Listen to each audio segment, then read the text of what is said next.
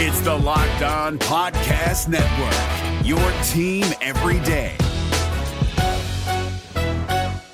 Kyle Krabs here, host of Locked On NFL Scouting. Join Joe Marino and me every day as we provide position-by-position analysis of the upcoming NFL Draft. Check out the Locked On NFL Scouting podcast with the Draft Dudes on YouTube or wherever you listen to your favorite podcasts. Who they think they're gonna beat them Bengals? It is the Locked On Bengals podcast with your hosts Joe Goodberry and Jake Lisco. Find us on Twitter at Joe Goodberry and at Jake_NFL. Please like, subscribe, and share as we try to grow this community and pump out daily Bengals content just for you. Who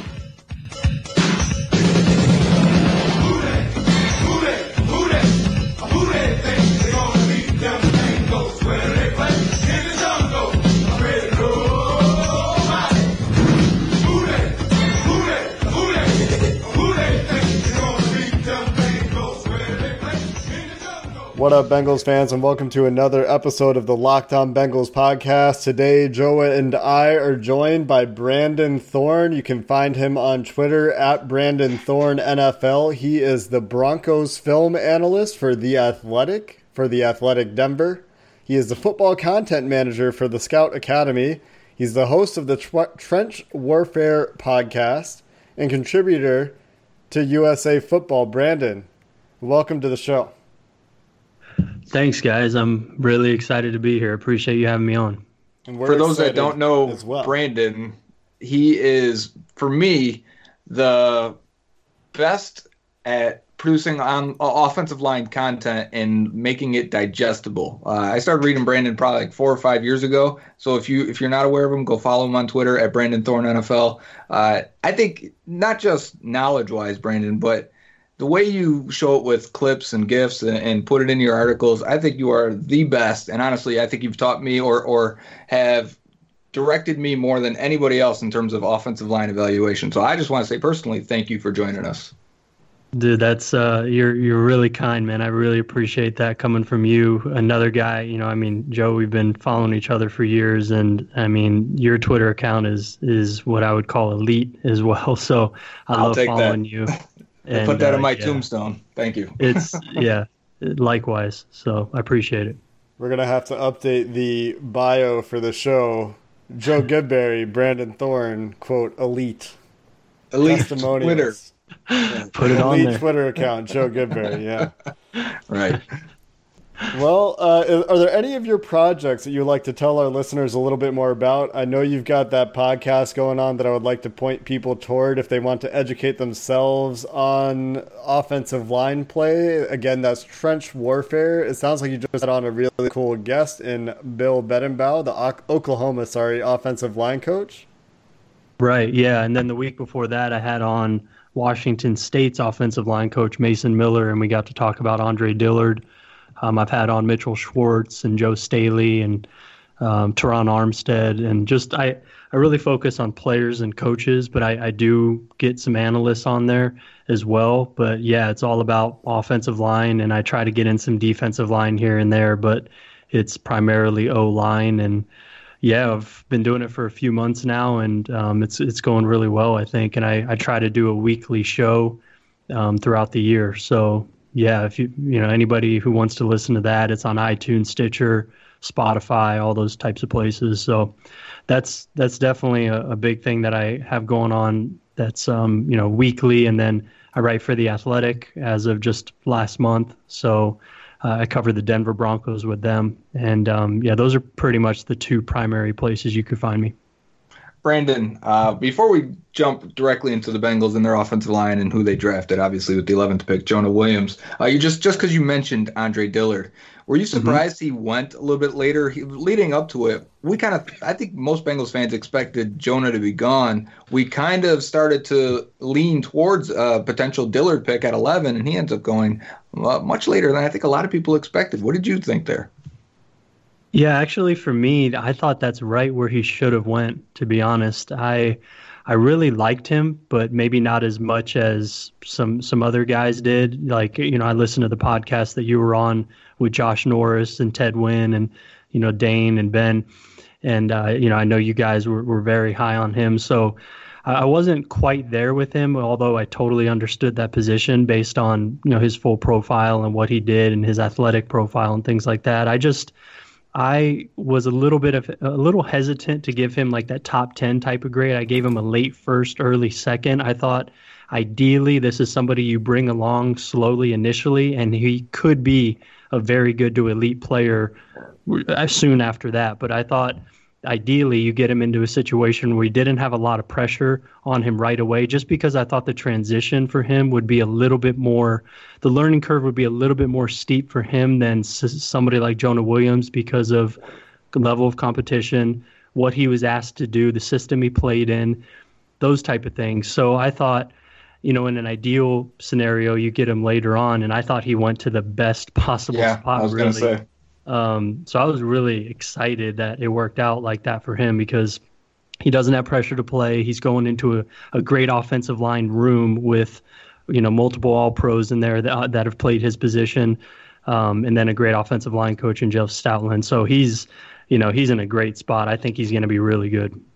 Speaking of coaches, and I do want to ask you as well what your general top 3 was for offensive tackles in the draft.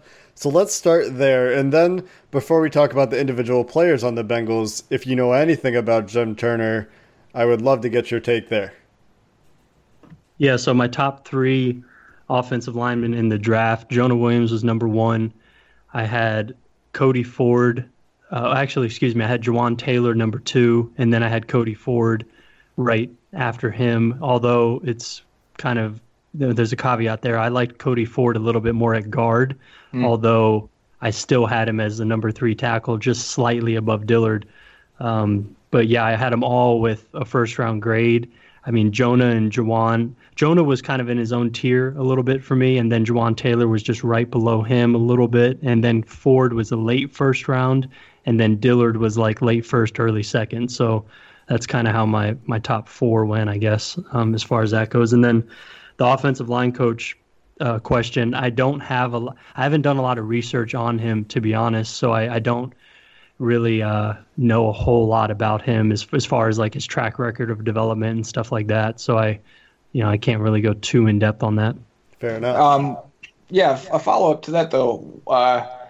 Dalton Reisner, we liked him a lot. It ended up going to Denver, which you're going to eventually write about Dalton Reisner, I'm sure. And the reports where the Bengals tried to trade up in the second round. I mean, when Taylor was still there, Cody Ford, Dalton Reisner. For me, I think if they would have went back-to-back with offensive tackle, that really would have been a testament to really fixing this offensive line. But how did you feel about Dalton Reisner? I know you'll probably talk about him for the rest of your career, but what did you think he was a tackle, and did you think he should have gone high second round, or I thought he should go a little bit higher than that? Yeah, I thought he should have probably went a little bit higher than that. I had him as the 5th best overall offensive lineman in the draft, because prior to the draft, I didn't get to go super deep on the class.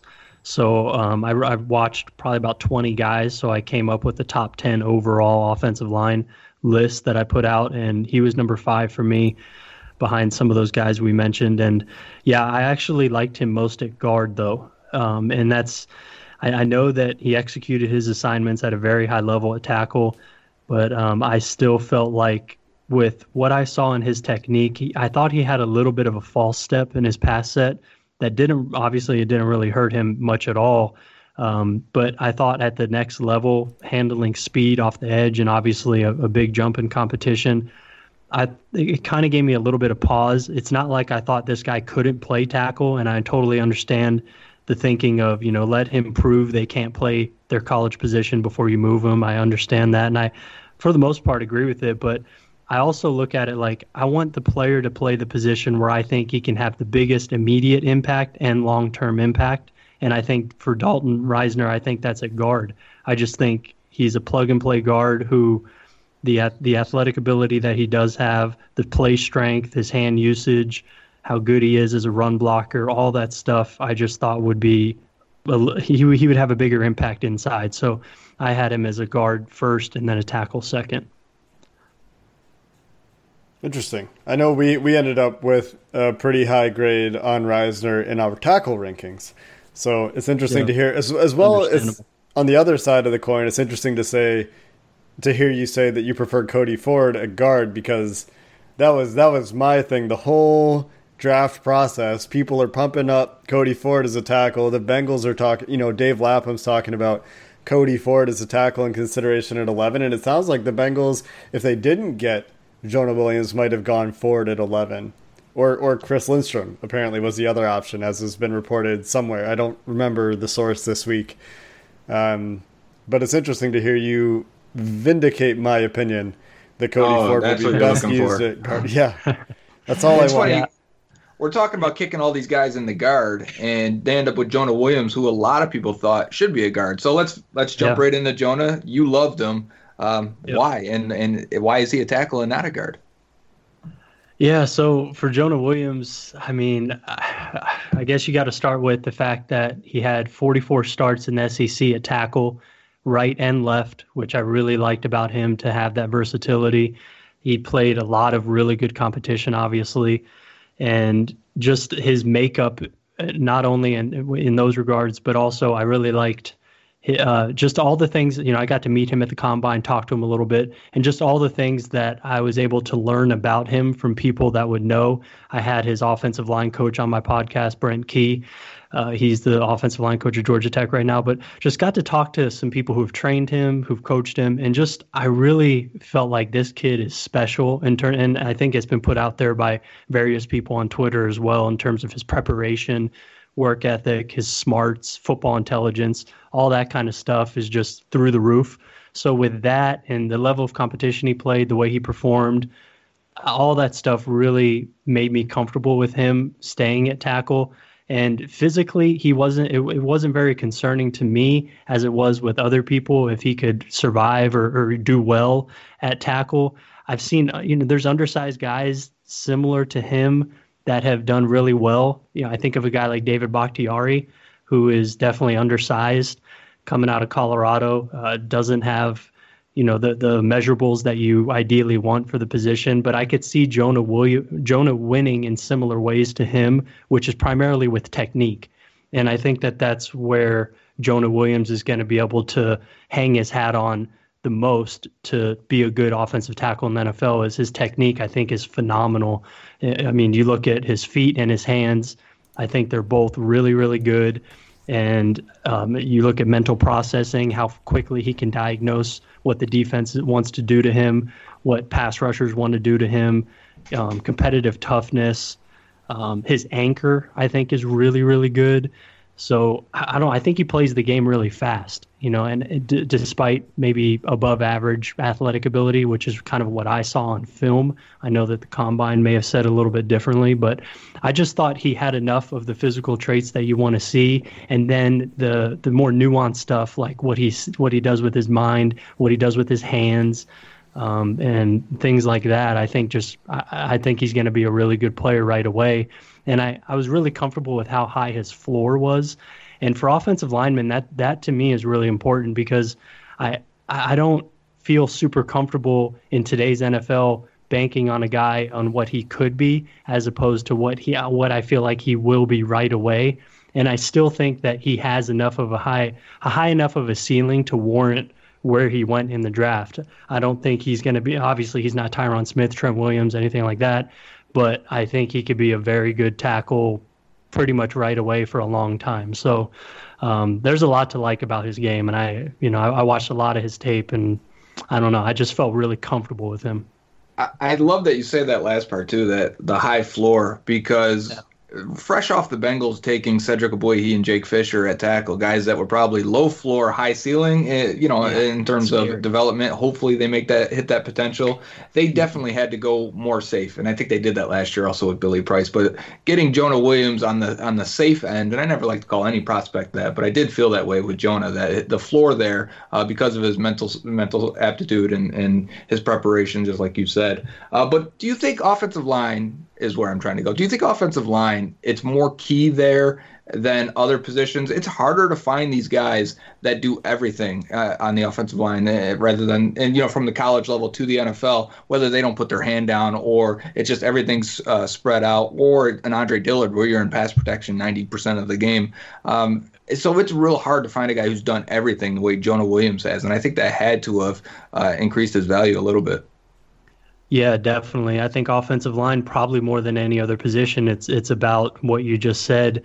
And there's not a lot of programs out there that present that to NFL teams that mold guys in that way. And really, you look at the SEC first because of the level of competition that they're facing. I think that's a huge part of it. You want to see guys face in college Sunday type of players as much as you can. And when you look at Jonah Williams' track record of film going back to 2016 as a true freshman, there's a lot of Sunday players that he faced. And that helps you kind of bridge that gap and make it less of a projection, I think, which is obviously really helpful in any evaluation.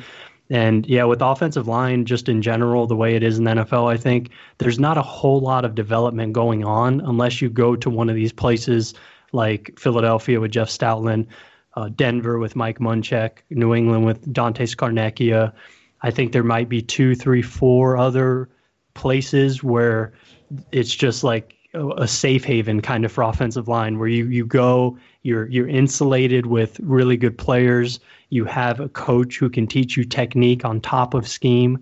I just don't think there's a lot of places like that. So when we're doing evaluations for all 32 teams like we do, I feel more comfortable with the guys that have a high floor in terms of giving them a better grade than a guy who needs to go to a specific spot in order to reach his potential, which I thought somebody like Dillard, he relied more on that than Jonah. And that's a big reason why I felt that way. And I've been burned in the past on going with potential, like Garrett Bowles, for instance.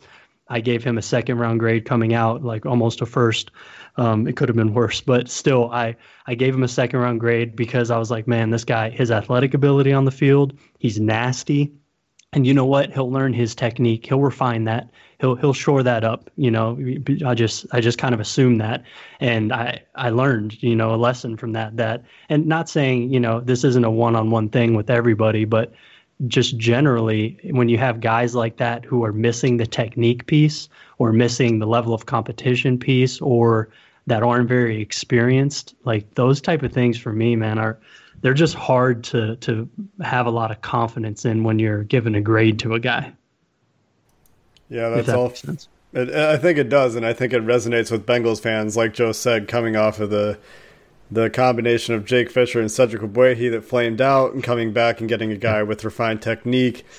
I do wonder, you mentioned his size and not being concerned about his size. I wonder if the athletic testing is of any concern to you, but I would like to get into that after we take just a quick break, and then we'll come back and talk about whether the combination of size and athleticism, the athletic testing anyway, is of any concern to you, which it sounds like you think his athleticism plays better on tape. So we'll be right back, and then we'll get back into what the potential pitfalls and maybe what the high-end outcome for Jonah Williams is right after this.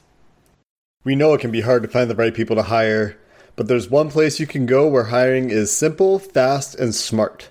A place where growing businesses connect to qualified candidates. And that place is ZipRecruiter. Check it out at ZipRecruiter.com/lockedon because our listeners right now can try it for free.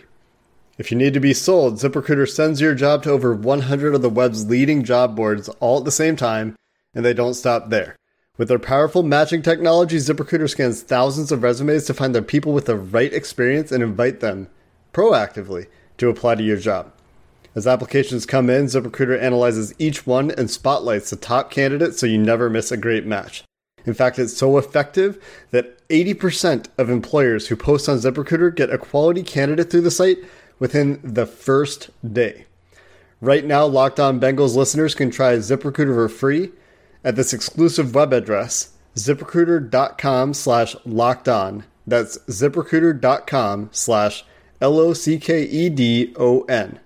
ZipRecruiter, the smartest way to hire. We're driven by the search for better, but when it comes to hiring, the best way to search for a candidate isn't to search at all. Don't search, match with Indeed. 93% of employers agree Indeed delivers the highest quality matches compared to other job sites, according to a recent Indeed survey. And listeners of this show will get a $75 sponsored job credit to get your jobs more visibility at Indeed.com/podcast. Just go to Indeed.com/podcast right now and support our show by saying you heard about Indeed on this podcast. Indeed.com/podcast. Terms and conditions apply. Need to hire? You need Indeed. This is David Harrison of the Locked On Commanders podcast, and this episode is brought to you by Discover. Looking for an assist with your credit card but can't get a hold of anyone? Luckily, with 24/7 U.S.-based live customer service from Discover, everyone has the option to talk to a real person anytime, day or night. Yep, you heard that right. You can talk to a real human in customer service anytime. Sounds like a real game changer if you ask us. Make the right call and get the service you deserve with Discover. Limitations apply. See terms at discover.com/credit card. Welcome back to the Locked On Bengals podcast. We have offensive line expert Brandon Thorn on with us today. And we've been talking about Jonah Williams pretty much the entire time. And Jake had a question before we went on break, and it was, how much concern, Brandon, do you have when a guy may have average athleticism in testing and average size the way Jonah Williams did? I think that was really the only knock people had on him, right? Was, he's just barely 300 probably most of the time, 33 and a half inch arms, and just an average athlete in terms of testing. When you see that, do you say, yeah, but I think his tape, that isn't an issue? Because I think some people would say lengthwise, Cleveland Farrell gave him some issues. But did you ever see athleticism really being an issue with him on tape? No, I don't think I did, honestly. I think it was, as much as we're talking about how good his technique is, I think a lot of the losses that I saw on tape were because his technique was a little off. And I mentioned those things in the report, actually, in the summary portion. There's a couple things that I was a little bit concerned about that I saw pop up a few times on tape. And one of the big things was he has a tendency when he's facing guys who want to, execute an inside counter on him. He's not great, I would say, or not, extremely consistent about, there's something in offensive line play called a power step. Mm-hmm. So it's really just stepping with that inside foot to cut off an inside counter, as opposed to just putting an arm out and trying to catch a guy. Because obviously, we offensive linemen, they block people with their feet, not their hands. That's where it starts, at least. You have to get your hips and your hands in front of a guy if you want to block him. And I think some of the times when guys execute a really good inside counter, like a hard outside jab step, and they go inside with a rip or a club or whatever, I saw probably 4 or 5 times on tape in multiple games where he gives up his inside because he bails out with that inside foot and he tries to just use his arm and his shoulder to block a guy. That type of stuff is a little bit concerning to me. That's not athleticism to me. That's just, you need to get better at defending against inside counters. Mm-hmm. And then another thing, when he gets on an island against rushers with a really good first step, he tends to be a little bit late with that outside hand. And if you can visualize it, if you're on an island and you throw that outside hand and you're late, that corner is basically the rushers. And you really aren't going to be able to recover from that very well. So those two small areas, they're big areas, but I didn't see him a ton on tape. But those two little things, I think he can shore up and be even better in pass protection. And then the Farrell game against Clemson, definitely not a great game for him. I think there was probably 3 or 4 reps where he lost pretty handily to him. One of them, though, if you remember, the one where he got basically run over, that was kind of a fluky play in my opinion, because he was trying this snatch type of move right at the snap, and he failed, and he just let him get into his chest, and he just got run over.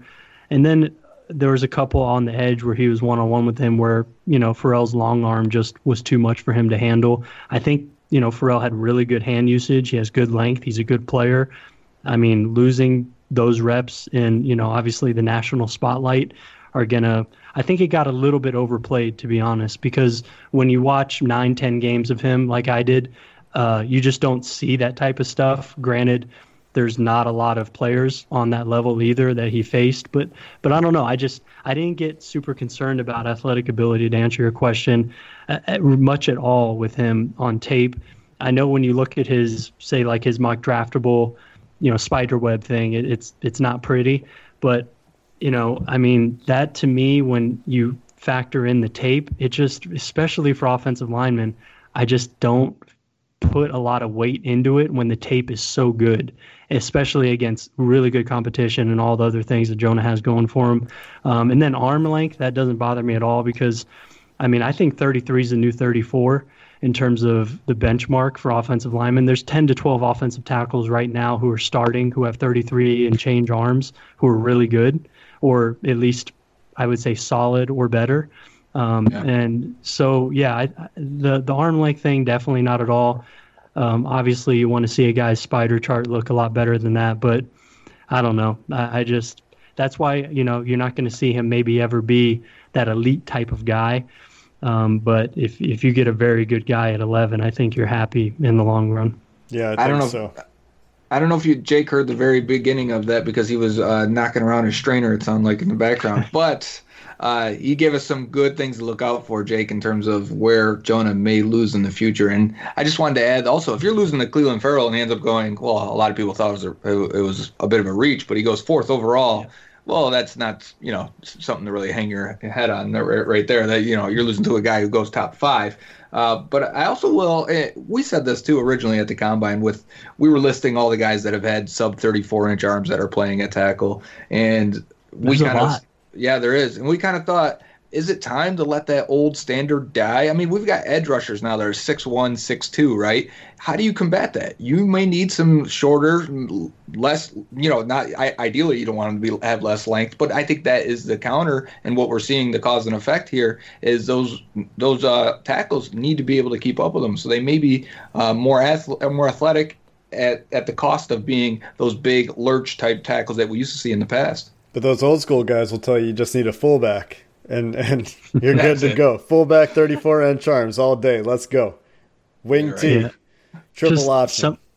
Some of those 33 some of those players with 33-inch arms, like Ryan Ramczyk, Jake Matthews, Joe Staley, Dwayne Brown, Mitchell Schwartz, David Bakhtiari. Those are all good players. I mean, Rob Havenstein, Brian Bulaga, Jason Peters. So, I mean, the list goes on. We saw Caleb McGarry in the first round, and he had 32 and some change. And, that was. I mean, he's almost 6'7", and he's a really good athlete. So I'll be very interested to see how McGarry's career goes with. I mean, not only does he have short arms, he has really short arms for a tackle. Yeah, that's where you start to. If it's sub 33, that's when I think you could start to have some legit questions about it for sure. Not much of a track record there. Before we move on to Michael Jordan, I just wanted to point out another take on that play that everyone talks about with Cleveland Farrell running through Jonah Williams is Mike Renner points out that Jonah knocks down Farrell's inside arm, and then Farrell kind of falls. And I think that when he kind of stumbles and trips, that caught Jonah Williams off guard, and he kind of beat himself a little bit at that point, which I thought was an interesting take that I hadn't noticed until I watched it probably 5 more times. That's I wanted to add also, there's plenty of plays in that matchup too where Farrell comes in with that long arm, the inside arm, and Jonah, you can see him squat and just sink his hips and his ass, and man, he anchors on it, and his feet even drive through the grass a little bit, but he stops Farrell. Yeah. So there was that was a great matchup. I think that is the game to watch in terms of, okay, he may struggle with this, but also look at him against this guy who ends up going top 5. Yeah, that's a good point. That was a great matchup to watch, and his anchor is one of my favorite things about him. So that's, that's really impressive. It's too bad Terrell Suggs isn't around the AFC North anymore to watch that matchup, because that'd be a fun one. But I think he's in Arizona now, ? Yep. So they'll play him anyway. They play, yeah. And Andrew Whitworth Suggs was such a great matchup that was almost 10 years. Yeah. So let's talk Michael Jordan. Let's talk Michael Jordan. Brandon watched tape on Michael Jordan all day today. He's probably watched more than Joe and I combined at this point. So let's talk about Michael Jordan. Is he going to be the future Clint Bowling of the Cincinnati Bengals? Is he going to be better? Is he going to be worse? What's the prognosis? Well, I mean, Bowling has been playing for a long time, and not that he's ever been much more than above average, but it's hard to peg him in and say he's going to be better than that, or at least have a better career. I'm not sure that I would say that, but I definitely think he has a good shot at being a starter within the next couple of years. I I watched 4 games of him today, two from 2017 and 2 from 2018, because I wanted to see him at guard. And it's pretty cool that, he obviously played alongside Billy Price in 2017 at left guard, and we may see that in the future. But I liked him a little bit more at guard, honestly. I mean, you look at his body type and everything, it's pretty rare for a guy 6'6" to play center. And he does, I think it was probably highlighted a little bit more on that 2018 film of him playing a little bit high. Yeah. I think you definitely saw that in the 2 games that I watched. I watched Michigan and Maryland, and the Michigan game, man, I thought was pretty rough for him. And at least 2018, he was better in 2017 at guard. But 2018, that was the first tape I started, and I was kind of down on him right away. Just I didn't like how high he was playing, but more than anything, and I think this is my biggest concern, I'll start with that first, is his hand usage. I think he's a little bit lackadaisical with his hands, I guess you could say, a little bit sloppy. Just the timing of when he strikes guys, I think he's late a little too often. I think he's a little bit too wide. He lets guys get into his chest a little bit too easily because of that. He doesn't really control guys that well, I don't think, with his hands. His grip strength isn't very great, in my opinion. Those things were concerning. I think just from a physical standpoint is really where you start to get intrigued with him, just his size, his athleticism. I know he tested really well. I think that somewhat translates to the field. I mean, I know he's more of a linear, explosive type of guy, and, at least testing wise. And I didn't really see that a whole lot on film. He's a good combo blocker, which I think pretty much all Ohio State interior offensive linemen are at this point, at least the last 2-3 years. I mean, they're all pretty adept at, getting really good fits at that first level and driving guys off the ball with, the guard or the center. So I think he's a good combo blocker, a good first level run defender. He's more of a position blocker, I think, than a guy who's going to drive guys off the ball, even though with a vert and a broad jump like his, you would think that he's going to be really driving guys off the ball. I didn't see that a whole lot. I thought he was just more of a position guy, which there's nothing wrong with that. I mean, he could still be a good run blocker doing that. I think you see the athleticism more than anything when he pulls. He had a couple really nice pulls where he looked really athletic. I've just heard, though, too, that he's a physical specimen just in general, just his body type and things like that. So that stuff's encouraging. But on film, I wasn't blown away by him. I mean, he's a 4th-round pick, so it's not, you're not really expecting anything great necessarily. I know his testing probably boosted him up a little bit. He started a lot of games at Ohio State, which is encouraging. The last 3 years, I believe he was the first true freshman to start since Orlando Pace. So obviously the coaches there had a lot of belief in him and things like that. But yeah, I just saw him better as a guard. I think that fits his body type better. It fits his game a little bit better. I think in pass protection, when he can get his hands on guys quickly, he's better. You don't want him isolated in pass protection. I think obviously those guys, those defensive ends who can kick into 3 technique, and then even the quicker 3 techniques could give him a lot of problems because he does play a little bit high and because his hands are a little bit late and a little bit inaccurate. So I think he's a better run blocker than a pass blocker. But there's stuff to work with there in terms, physically, all that stuff is really impressive. He's a good guy that you take a shot on at day 3, I think, for sure, because he had a lot of starts. He has good experience, and he has the physical traits that you want to see. So, yeah, I mean, overall, I'm kind of lukewarm on him. I think it's a good 4th-round pick, though. I mean, just all things considered. I certainly hope that was the case. I remember tweeting right after the pick that I wasn't in love with it just because I wanted something impactful to happen, and I didn't see much impactful drafting happening for the Bengals besides Jermaine Pratt and Jonah Williams. Yeah. Mm-hmm. We do need to take another quick break, and then I think we'll wrap up with Brandon with just a talk about Billy Price and the rest of the Bengals offensive line and how it might look in 2019. They've put a lot of investment into this position group, and we're all expecting improvement. We talked about it with Mike yesterday, and we're going to touch on it again today, and we'll just get to that after a quick break. Guys, let's talk about sex. Now you can increase your performance and get that extra confidence in bed. Listen up. BlueChew.com. That's blue like the color blue. Blue Chew brings you the first chewable with the same FDA-approved active ingredients as Viagra and Cialis. You can take them anytime, day or night, even on a full stomach. And since they're chewable, they work up as twice as fast as a pill, so you can be ready whenever an opportunity arises. Let me tell you, we get free samples, and if you think Marshawn Lynch has a good stiff arm, you've seen nothing yet. Blue Chew is prescribed online and ships straight to your door in a discreet package. So no in-person doctor visits, no waiting at the pharmacy, and best of all, no awkwardness. They're made in the USA, and since Blue Chew prepares and ships direct, they're cheaper than the pharmacy. Right now, we've got a special deal for our listeners.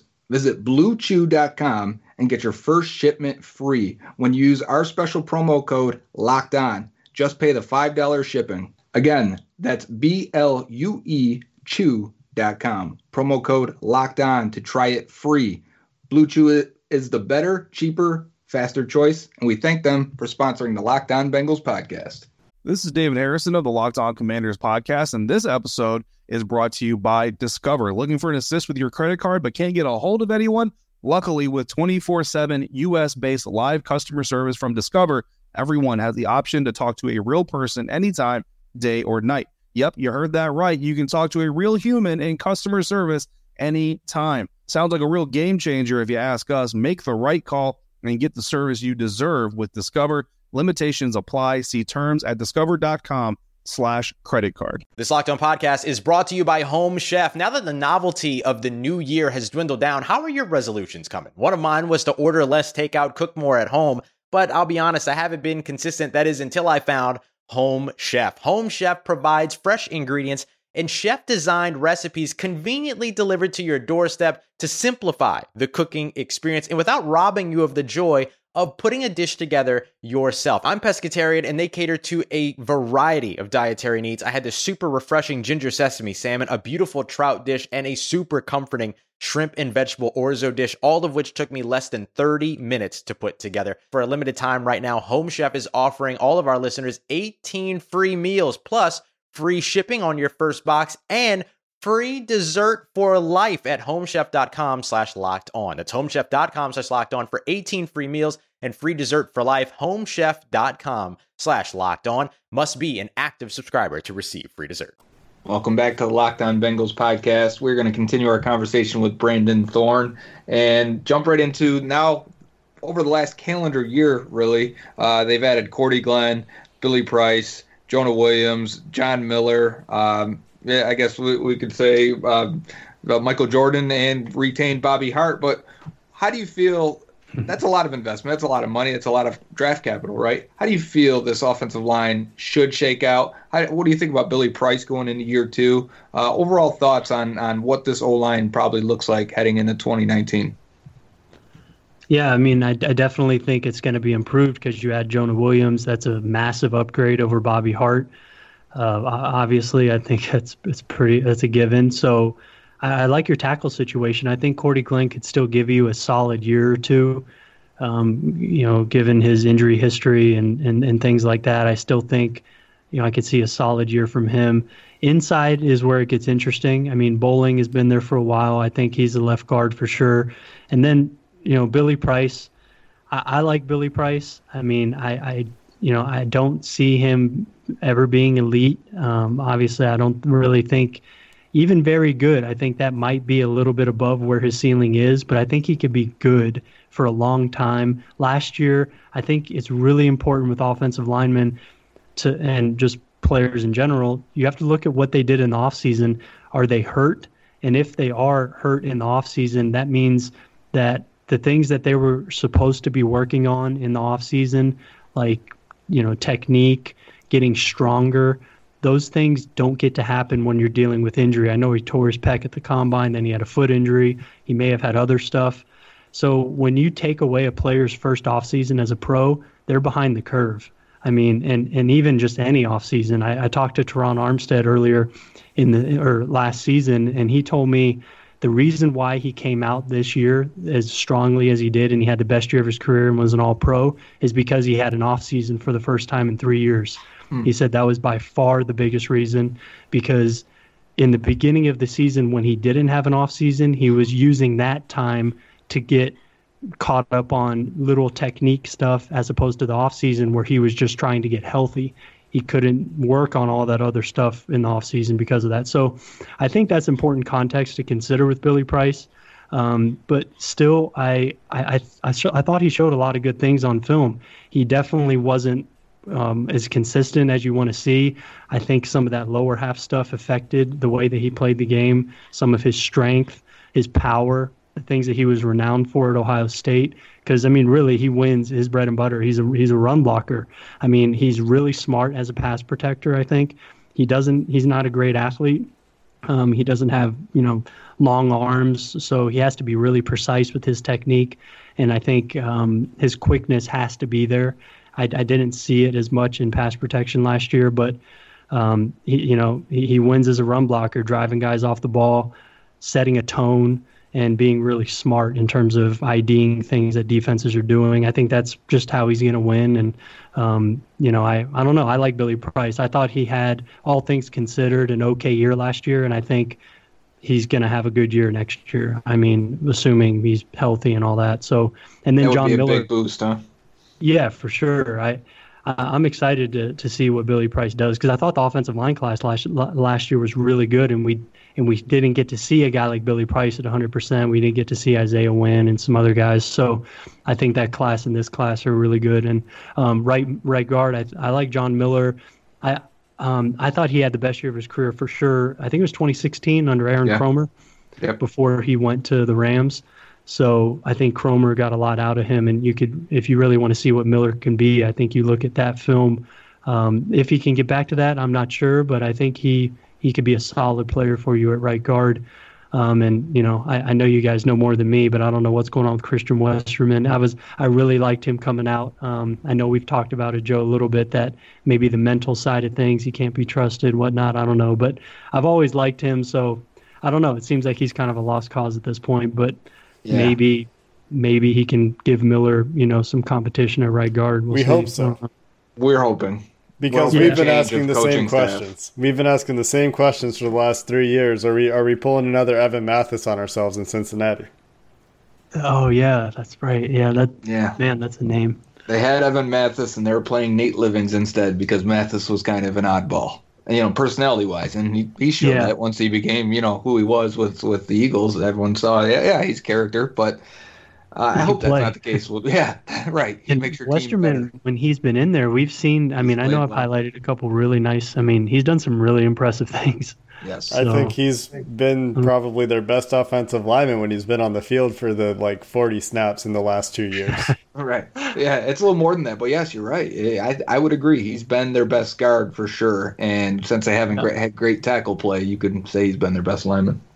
Yeah. Yeah, so maybe I would love to see him push John Miller, and I think right guard is between him, Miller, and Redmond. That's definitely the one open spot on the line. Yeah, and hopefully someone emerges. If you ask the Bengals beat writers too, you would hear that bowling doesn't have a clear roster spot right now, and so because Trey Hopkins also. Trey Hopkins that got a second round tender for them, and he's backing up pretty much every position on that offensive line. He was an undrafted free agent 5 years ago that we really liked, and has had a lot of injuries, but has been able to back up all over the offensive line, and I think that's probably where he ends up. But for the time under Marvin Lewis, the Bengals only saw Westerman as a left guard and wouldn't give him many chances at right guard until late last year. So who knows what the new coaching staff's going to do with Jim Turner coming from Miami and Texas A&M. It'll be really interesting to see how that works out. Yeah, definitely. I'm going to be fascinated to see how that interior plays out. That's interesting that Bowling might, that people are saying that he might not have a roster spot. I just think a guy like that, obviously he's not much more than, I know he's been above average at times, but maybe now he's just average or adequate. But I don't know. I don't know who's going to really take his spot. I'm looking at the depth chart now, and I don't know. I'd be kind of surprised. We're with you, but this is the talk. The talk is he has $4 million of no penalty to cut him, or maybe $4.5 million, and he's the only holdover from the last time the Bengals were good. I think we say we'd be surprised a lot with the Bengals, and then we're not surprised when they do it, when they extend Bobby Hart, or when they play Alex Redmond the entire year at right guard. I mean, there's so many times, and hopefully that was the last staff, right? Hopefully that doesn't continue, and fresh eyes brings, honest opinions back to this evaluation. We blamed Paul Alexander for that last time, and now that he's out in the wild world of Twitter, like I said yesterday, he seems to be pretty on it. And then Frank Pollock comes in, and he's still not playing Christian Westerman. So we've gone through this staff overhaul on the offensive line, too. There's some reason for hope because it's a full staff overhaul, if any of it was coming from Marvin Lewis, which I think we've heard from sources that may or may not know that it might have been. So that'll be okay. It'll be interesting to see if the head coaching changes anything. Yeah, I hope so, because I think Westerman could be something if he got a shot. But, I guess we'll see. He can be Evan Mathis for the Philadelphia Eagles in 2020. Don't do this. I don't want to do this. I don't want to relive that. Neither do I. Man, what a recurring nightmare that would be. At a very specific position with a very specific, same set of skill levels, man, that would be wild. Yeah, that would be. That's kind of eerie to think about. What do you guys think, just real quick, I was just curious, what do you guys think, with Andrew Whitworth and how you guys let him go, is it viewed in Cincinnati as just as huge, just gaffe, basically? I think it is. Yes. Well, except for the fans. So there's this group of fans, and if I'm talking about you, I'm sorry. I don't mean anything bad by this, but there's a group of fans that'll rationalize anything the team does, right? If that's drafting Drew Sample in the second round, if that's letting Whitworth walk, they'll say, you know what, he was 38 years old in a tackle. Who knows what he has left in the tank? Right. Or they drafted Aboyhe and Fisher. They had to play those guys. They had to play them. You don't have to, not if they're bad. And when the Melissa Whitworth story came out about how it just all went down, where Whitworth was dying to stay in Cincinnati and would have needed a couple more $1 million here or there, and since he didn't get it, LA has a chance to swoop in there with an offer he can't refuse, which in retrospect, you're laughing if you're paying Andrew Whitworth that money if you're the Bengals the last 2 years. And yeah, I think that at least we universally see it as an albatross. I'll go as far as to say that. It's the direct symbol for why they had the poor years they just had back to back, really, because it's bad enough to take Aboyhe and Fisher back to back, and I was not high on Aboyhe at all. I had a day 3 grade on him for many reasons. I thought he was a complete waste or a projection, I should say. And then to double down on it by letting Whitworth and Kevin Zeitler in the same offseason go, it's why they made that bed, and they laid in it, and they laid in a shit bed. Wasn't a very strong I think bed. That's fair to say. All right, Brandon, before we let you go, last question. This can be a really quick one. Joe and I went through the schedule a couple of days ago and set the Bengals over-under at 6.5, which I think is very close to what Vegas has, if not exactly what Vegas has. I'm not really sure, but where would you go, over or under on the Bengals in 2019, 6.5 wins? Oh, man. I'd probably go, I really like 6, but I would have to go under. Yeah. Honestly. Fair enough. Just looking at their schedule. What do you guys, I think you guys play the NFC South and the NFC West? NFC West, AFC East. Yeah. Okay, I saw the Rams in there, but yeah, that's just kind of a random one. But yeah, or no, that's NFC West, excuse me. Yeah, so NFC West, I think that's going to be tough to get a win. Seattle, I know you're hosting the 49ers. I don't know, it's just tough to see a lot of wins, definitely at the Rams. I'd probably go under, man. Honestly, it's tough to see. That's fair. Yesterday, Mike Renner took the over, saying that the talent on the team is there if they can stay healthy. But we've seen that they can't stay healthy for 2 years, so there's no reason to think that that's going to change. Right. Yeah. I really like some pieces that you guys have. Obviously, I think the defensive line. Anytime you have Geno Atkins and Carl Lawson, I'm a fan of that. There's pieces in place for sure. It's just I have a hard time seeing it be complete, especially on that side. So if only Bill Belichick were the head coach of the Cincinnati Bengals, we could have a little bit more faith. Brandon, it has been a treat having you tell us about Michael Jordan, Jonah Williams, Billy Price, and the rest of the Bengals offensive line. We're very appreciative that you could take the time to join the podcast tonight, and I hope we talk to you again in the future. Yeah, me too, guys. This was fun, and anytime you want me to come on, I'll be happy to do so. Thanks for having me. Thanks, Brandon. That'll do it for the Locked On Bengals podcast today. Tomorrow we are back with your questions, and we'll open up the mailbag, get those questions into us by Thursday at 8 p.m. Eastern for a chance of getting them answered on air. I believe we had a winner of last week's question contest, so also check out the custom. We've standardized our theme music. We'll have a fan submission for tomorrow's theme music. That aside, we thank Brandon again for joining us on the podcast today. We thank our sponsors, Blue Chew and ZipRecruiter. You can get both of those for free using promo code LOCKEDON or at ZipRecruiter.com/LockedOn. Hope you check those offers out. Hope you find those useful. Until next time, Bengals fans, have a good one. Is your team eliminated from the playoffs and in need of reinforcements? Maybe it's time for a rebuild, or maybe they're just a player or two away from taking home the Lombardi Trophy. Either way, join Keith Sanchez and Damian Parson for Mock Draft Monday on the Locked On NFL Draft Podcast. They'll tell you which college football stars your team will be taking in the 2024 NFL Draft. Check out Mock Draft Monday on the Locked On NFL Draft Podcast, part of the Locked On Podcast Network, your team every day.